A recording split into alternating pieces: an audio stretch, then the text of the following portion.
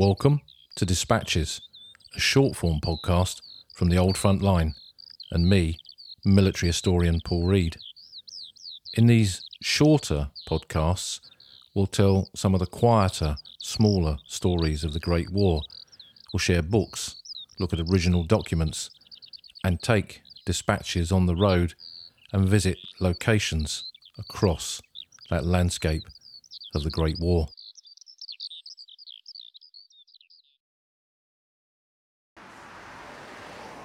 It's a winter morning in Flanders, and I mentioned that dispatches will come on the road, and you can hear that I'm literally on the road now with the noise of cars, with the modern world interacting with the old world, because I'm standing at the entrance to a military cemetery from the Great War, Coxeter Military Cemetery, a cemetery in the sand dunes, and we're going to go through the gate and enter the cemetery. Now, this is a cemetery that's set back from the road amongst the sand dunes, and I'm on a little path. It's a frosty path this morning, running alongside some modern houses, and it's foggy. And at this time of year, when you visit the old front line, you kind of think about conditions on the battlefield more than a century ago, that men might not have been fighting necessarily at this time of year, but they were still existing in those trenches of the Western Front. And it was pretty cold, as it is today. I mean, I've got modern Gore-Tex and decent boots, and they had none of that, but yet they were still living in these positions here on the Western Front. And where we are, where this cemetery is located, Coxeter is a little seaside town just inside Belgium, just down from Dunkirk and up towards the town of Newport, where we're going to go to later. And that's where the Western Front either began or ended, depending on how you look at it, where the trenches ran out on the beach and the North Sea and Channel coast. So this cemetery, quite a big one, there's over 1,600 burials in here, is a cemetery that is from this part of the front. And we often kind of use that phrase, forgotten front, and if there was ever a forgotten front of the Great War involving British and Commonwealth forces, it would be this part up here at the top end of those trenches of Flanders, where British forces were for only a short, relatively short period of the First World War. So I'm going to continue down this frosty little path. There were some church bells ringing in the distance a minute ago, and typically as soon as I've switched this on, they've kind of faded away. But we're just coming up to the entrance of the cemetery now. It's a Lutyens designed cemetery. Edwin Lutyens, one of the principal architects of the Commonwealth War Graves Commission, and it's got two pillars at the entrance to the cemetery with kind of funeral urns on top, and then two very distinct shelters. And I'll put some pictures of the cemetery onto the podcast website.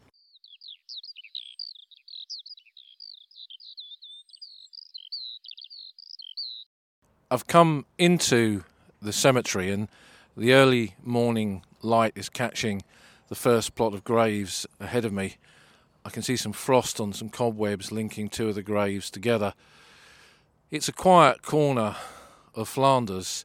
I can hear a bit of the modern world in the background, and this is a cemetery amongst the sand dunes. I've got some contemporary images of it and a couple of post-war postcards. I'll put some of these on the podcast website so you can see them. And it sits, even today, amongst these sand dunes. There's a military base just through the trees to my left, and some modern houses I can see across to my right, and a little pathway that runs along close to it where the local people move to and fro during the day, going to school, going to work, visiting the shops. The kind of modern world exists alongside this old world of the Great War. And this is a cemetery, as I've said, with over 1,600 burials. Most of the men who are buried in here are identified soldiers, so we know who they are, and that is incredibly useful when it comes to understanding these cemeteries, because it means we can look at their units, look at their backgrounds, and we can get a kind of sense of the men and the regiments and the battalions and the units that pass through this part of the front. And where we are, if I look following the line of the sun as it catches the tops of the graves up towards the Cross of Sacrifice, I'm looking out towards where the coast is, And this position here at Coxeter was behind the front line, which was across to my right up towards the town of Newport, where those trenches met the coast, the top end or the beginning of the Western Front, depending on what your perspective is of that. And the British Army was only up here for a very short period of the war.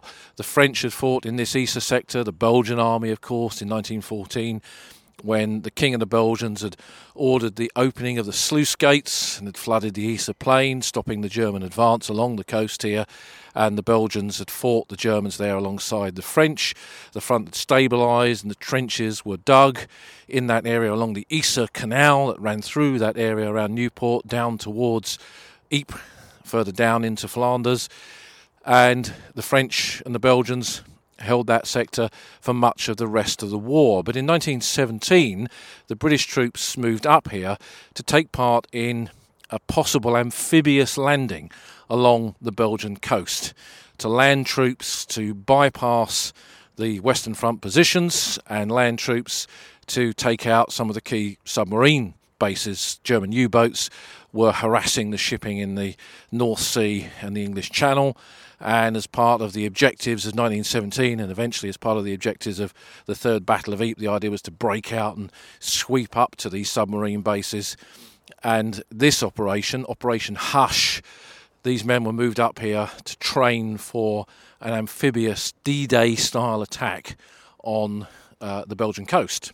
But this was something that was not really achievable in the context of the First World War. While they began to look at modifying Mark IV tanks with special tracks to be able to get across the sand and up over the dunes and sea walls and things like that, kind of funnies we'd call them a generation later in the preparation for D-Day, and they were going to use barges to bring the troops in, no landing craft, nothing like that.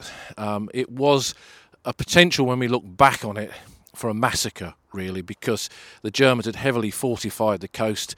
Up at Knockerheist further along, they had a massive gun battery there that could lay down heavy fire, and eventually the plan for this amphibious landing was abandoned. But it did mean that for quite a chunk of 1917, both before and during the commencement of the Third Battle of Ypres, British troops served on this sector, quite a few different divisions. And when I look at the graves that are in here, what's immediately apparent to me is that they're kind of in date order. So I've moved to the back of the cemetery to plot 1. And plot 1 in most cemeteries are the original burials. That's where the cemetery either began, or if it's a post-war cemetery that's been modified with concentrations, this is where you'll find the original burials. And having seen some late 1917 graves as I first came in, now I've moved to the back here, where coming into a period of July, I can see there's Gunner Mason, the Royal Field Artillery, 14th of July 1917, and I move back to the very back of the cemetery, and we're moving into the earlier part of 1917. So British troops moved up here, initially holding the line, training for this amphibious operation that never came, but it was not a part of the front without inactivity, because in July 1917 the Germans made a decision to attack the British troops that were defending Newport, and they launched an assault on the British positions that were just on the eastern side of the Yser Canal, in the sand dunes on the far side of Newport town.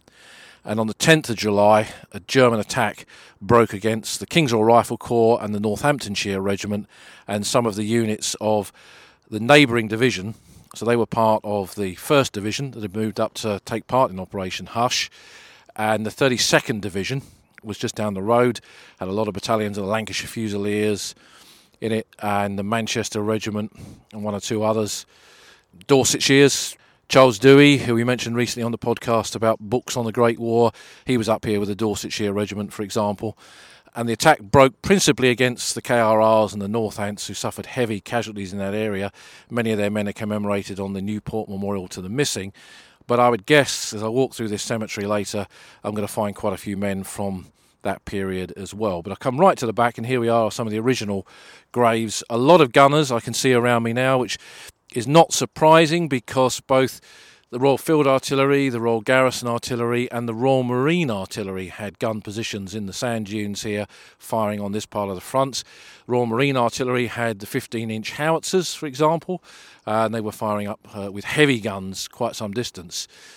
So those graves kind of mirror the experience of this particular position being a gunner's position where field guns, heavy guns were placed to fire in support of the troops up on the front line. But as I scan my eyes across the graves, I'm beginning to see infantry regiments, and there's quite a lot of men from the Highland Light Infantry in here as well.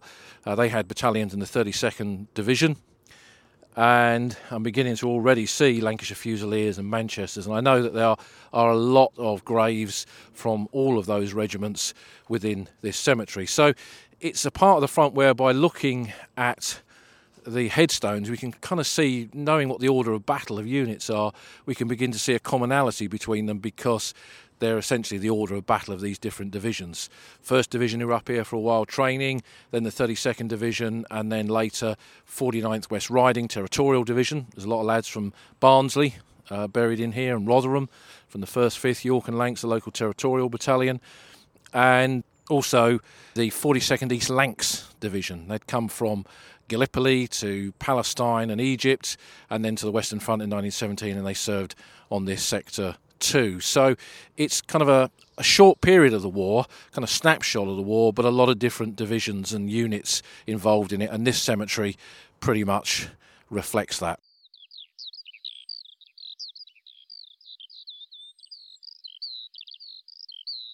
So I've walked now down into a part of the cemetery where I'm seeing quite a lot of graves from the 10th of July 1917. So on the northern part of the Newport front that day, the King's Royal Rifle Corps and Northamptonshire Regiment were holding the line just to the east of the Easter Canal, and then to the south around Newport Town and the extension of the Easter Canal towards where the Belgian positions were. That's where the men of the 32nd Division were in the line, and that included quite a few different regiments, but quite a lot of men from the Lancashire Fusiliers, and I'm seeing an awful lot of cap badges of the Lancashire Fusiliers on headstones as I walk down this row. Not that many Northants, I think there's a couple in here, but most of their casualties were in the very front line. And what happened there was the Germans bombarded their positions that were right up alongside the beach, kind of cut them off with a box barrage, and also demolished with artillery all of the bridges behind their positions.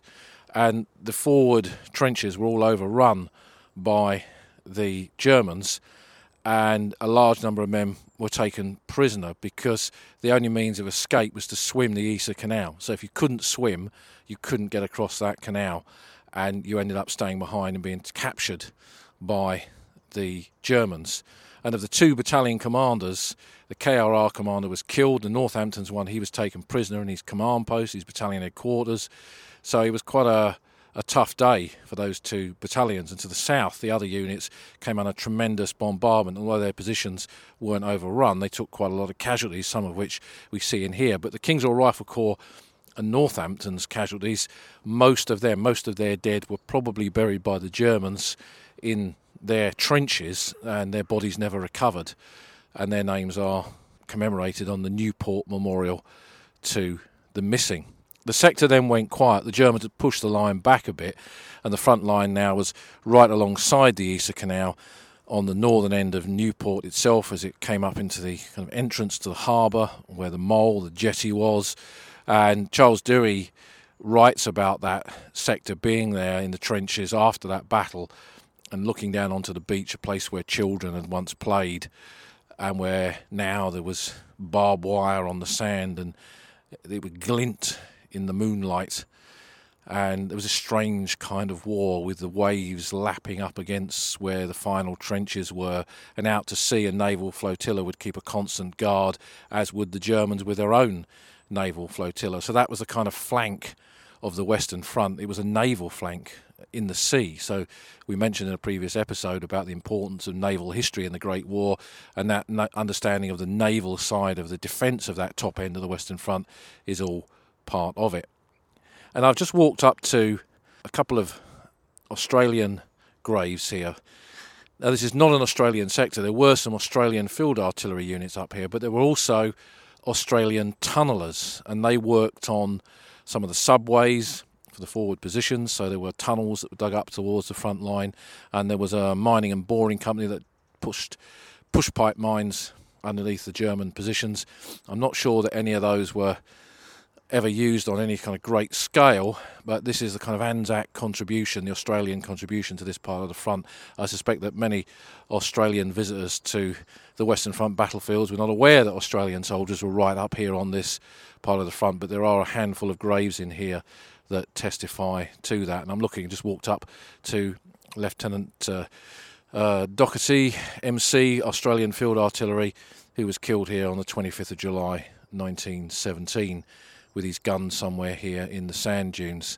The sun's risen a little bit now as the morning has moved on, illuminating the tops of the graves and the trees in the dunes that surround the cemetery. It's quite an atmospheric cemetery in that respect, in that these are men who died in that kind of sand dune battlefield alongside the town of Newport in that top end of the Western Front, and here they are buried amongst the sand dunes forevermore in this silent city of the dead. But I think that when you come to visit these cemeteries, you begin to kind of get a way of reading cemeteries, really, that you look for things. So you look for commonality, you look for lines of cap badges, you look for headstones close together, and I'm looking at a little collection of that now.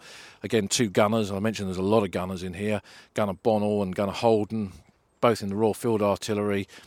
Very similar numbers, 700-836 and 700-506, so they're part of probably a territorial field artillery unit, perhaps in the West Riding Division maybe, who were up here, the Yorkshire Territorials, and they've died the same day, 24th of July 1917, and are buried side by side. And that's not uncommon, men buried side by side by their comrades, and you can kind of almost imagine a little burial here where the men from their battery, perhaps from their gun team, have come to bury these two lads, and they've all stood here and laid their mates to rest. And as I mentioned before on the podcast, coming back to the battlefields with veterans all those years ago, that was often an impetus for them to return, to seek out graves like this, to find those comrades that they'd often buried. And then you have graves of infantry soldiers. There's 3 men in Lancashire Fusiliers here who died on the same day, 22nd of July 1917. Most likely shell fire, which was the greatest kind of leveller on the battlefield. And you can imagine these 3 men kind of standing in a trench together, and one shell pitches over and kills all 3 of them instantly, and then they're brought in here for burial. So, as with all these cemeteries, there's so many stories beneath these headstones, and it's nice to wander around to see people have laid personal tributes on the graves. There are photographs pressed up against some of them, so a kind of face brings that grave to light. And there's a really good website, worldwar1cemeteries.com, where they've incorporated quite a lot of photographs of men buried in places like this. They have a page for every cemetery. So I always feel that, on one level, kind of all the cemeteries are the same. There's a standard layout. It varies to a degree. There's a cross of sacrifice in here because it's a larger one. There's a stone of remembrance. There's a register box where you can get the cemetery register and you can look up the names and find out further details, and a visitor's book that you can sign. And to the casual visitor, they probably do all look the same, but each one is its own time capsule, has its own story. And they're not here, as I've said before in this podcast, these cemeteries are not here by accident.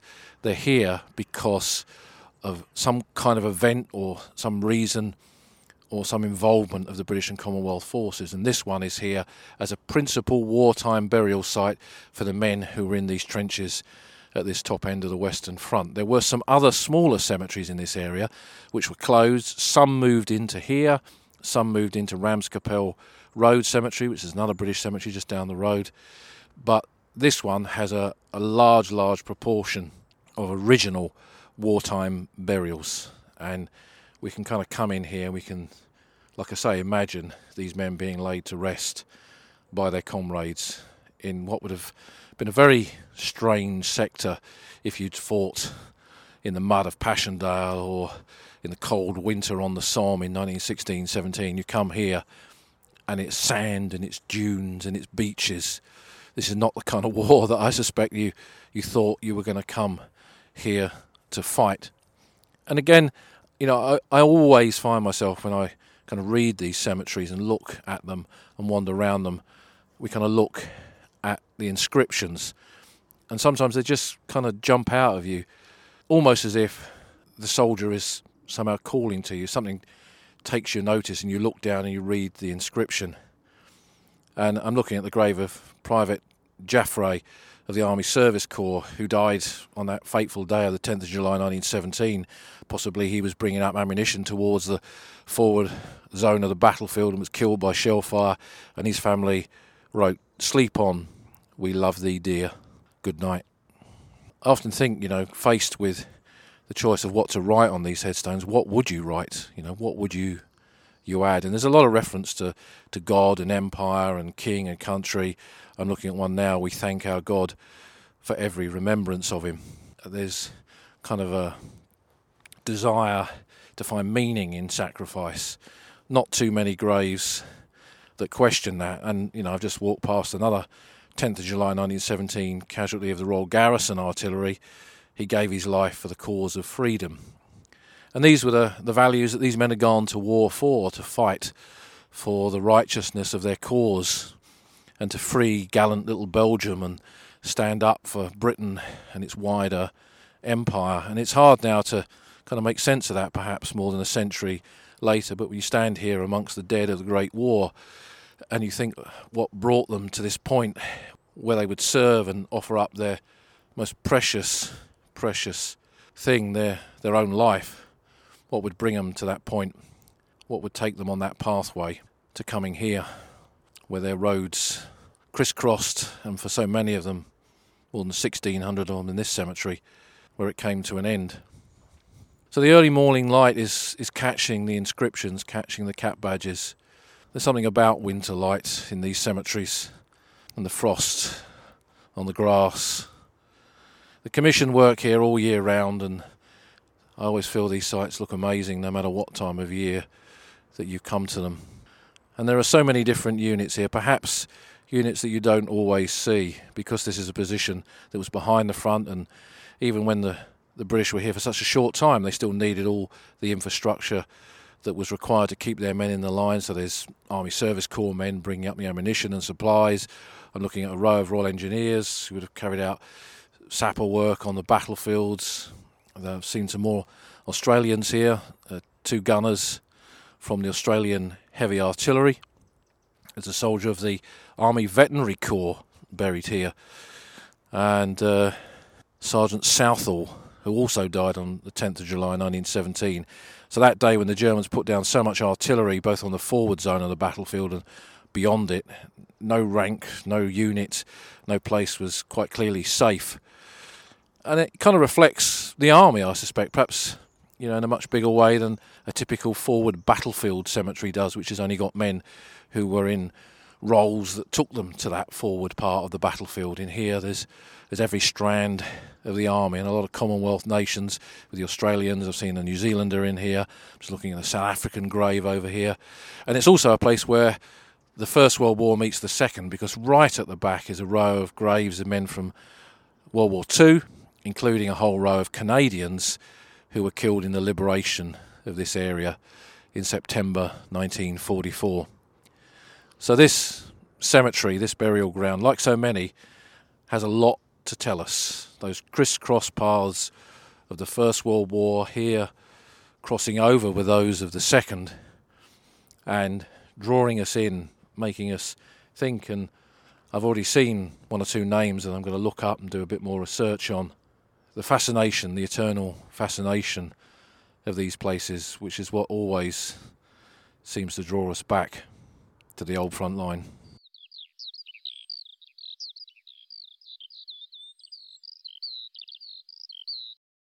You've been listening to Despatches, part of the Old Front Line podcast, with me, military historian Paul Reed. If you've enjoyed this episode, please think about leaving a review on your favourite podcast platform giving us a rating and leaving a comment on the podcast website, oldfrontline.co.uk. You can follow us on Twitter, and if you want to support the podcast, you can find us on Patreon at patreon.com/oldfrontline, or buy me a coffee at buymeacoffee.com/oldfrontline. Thanks for listening, and see you again soon.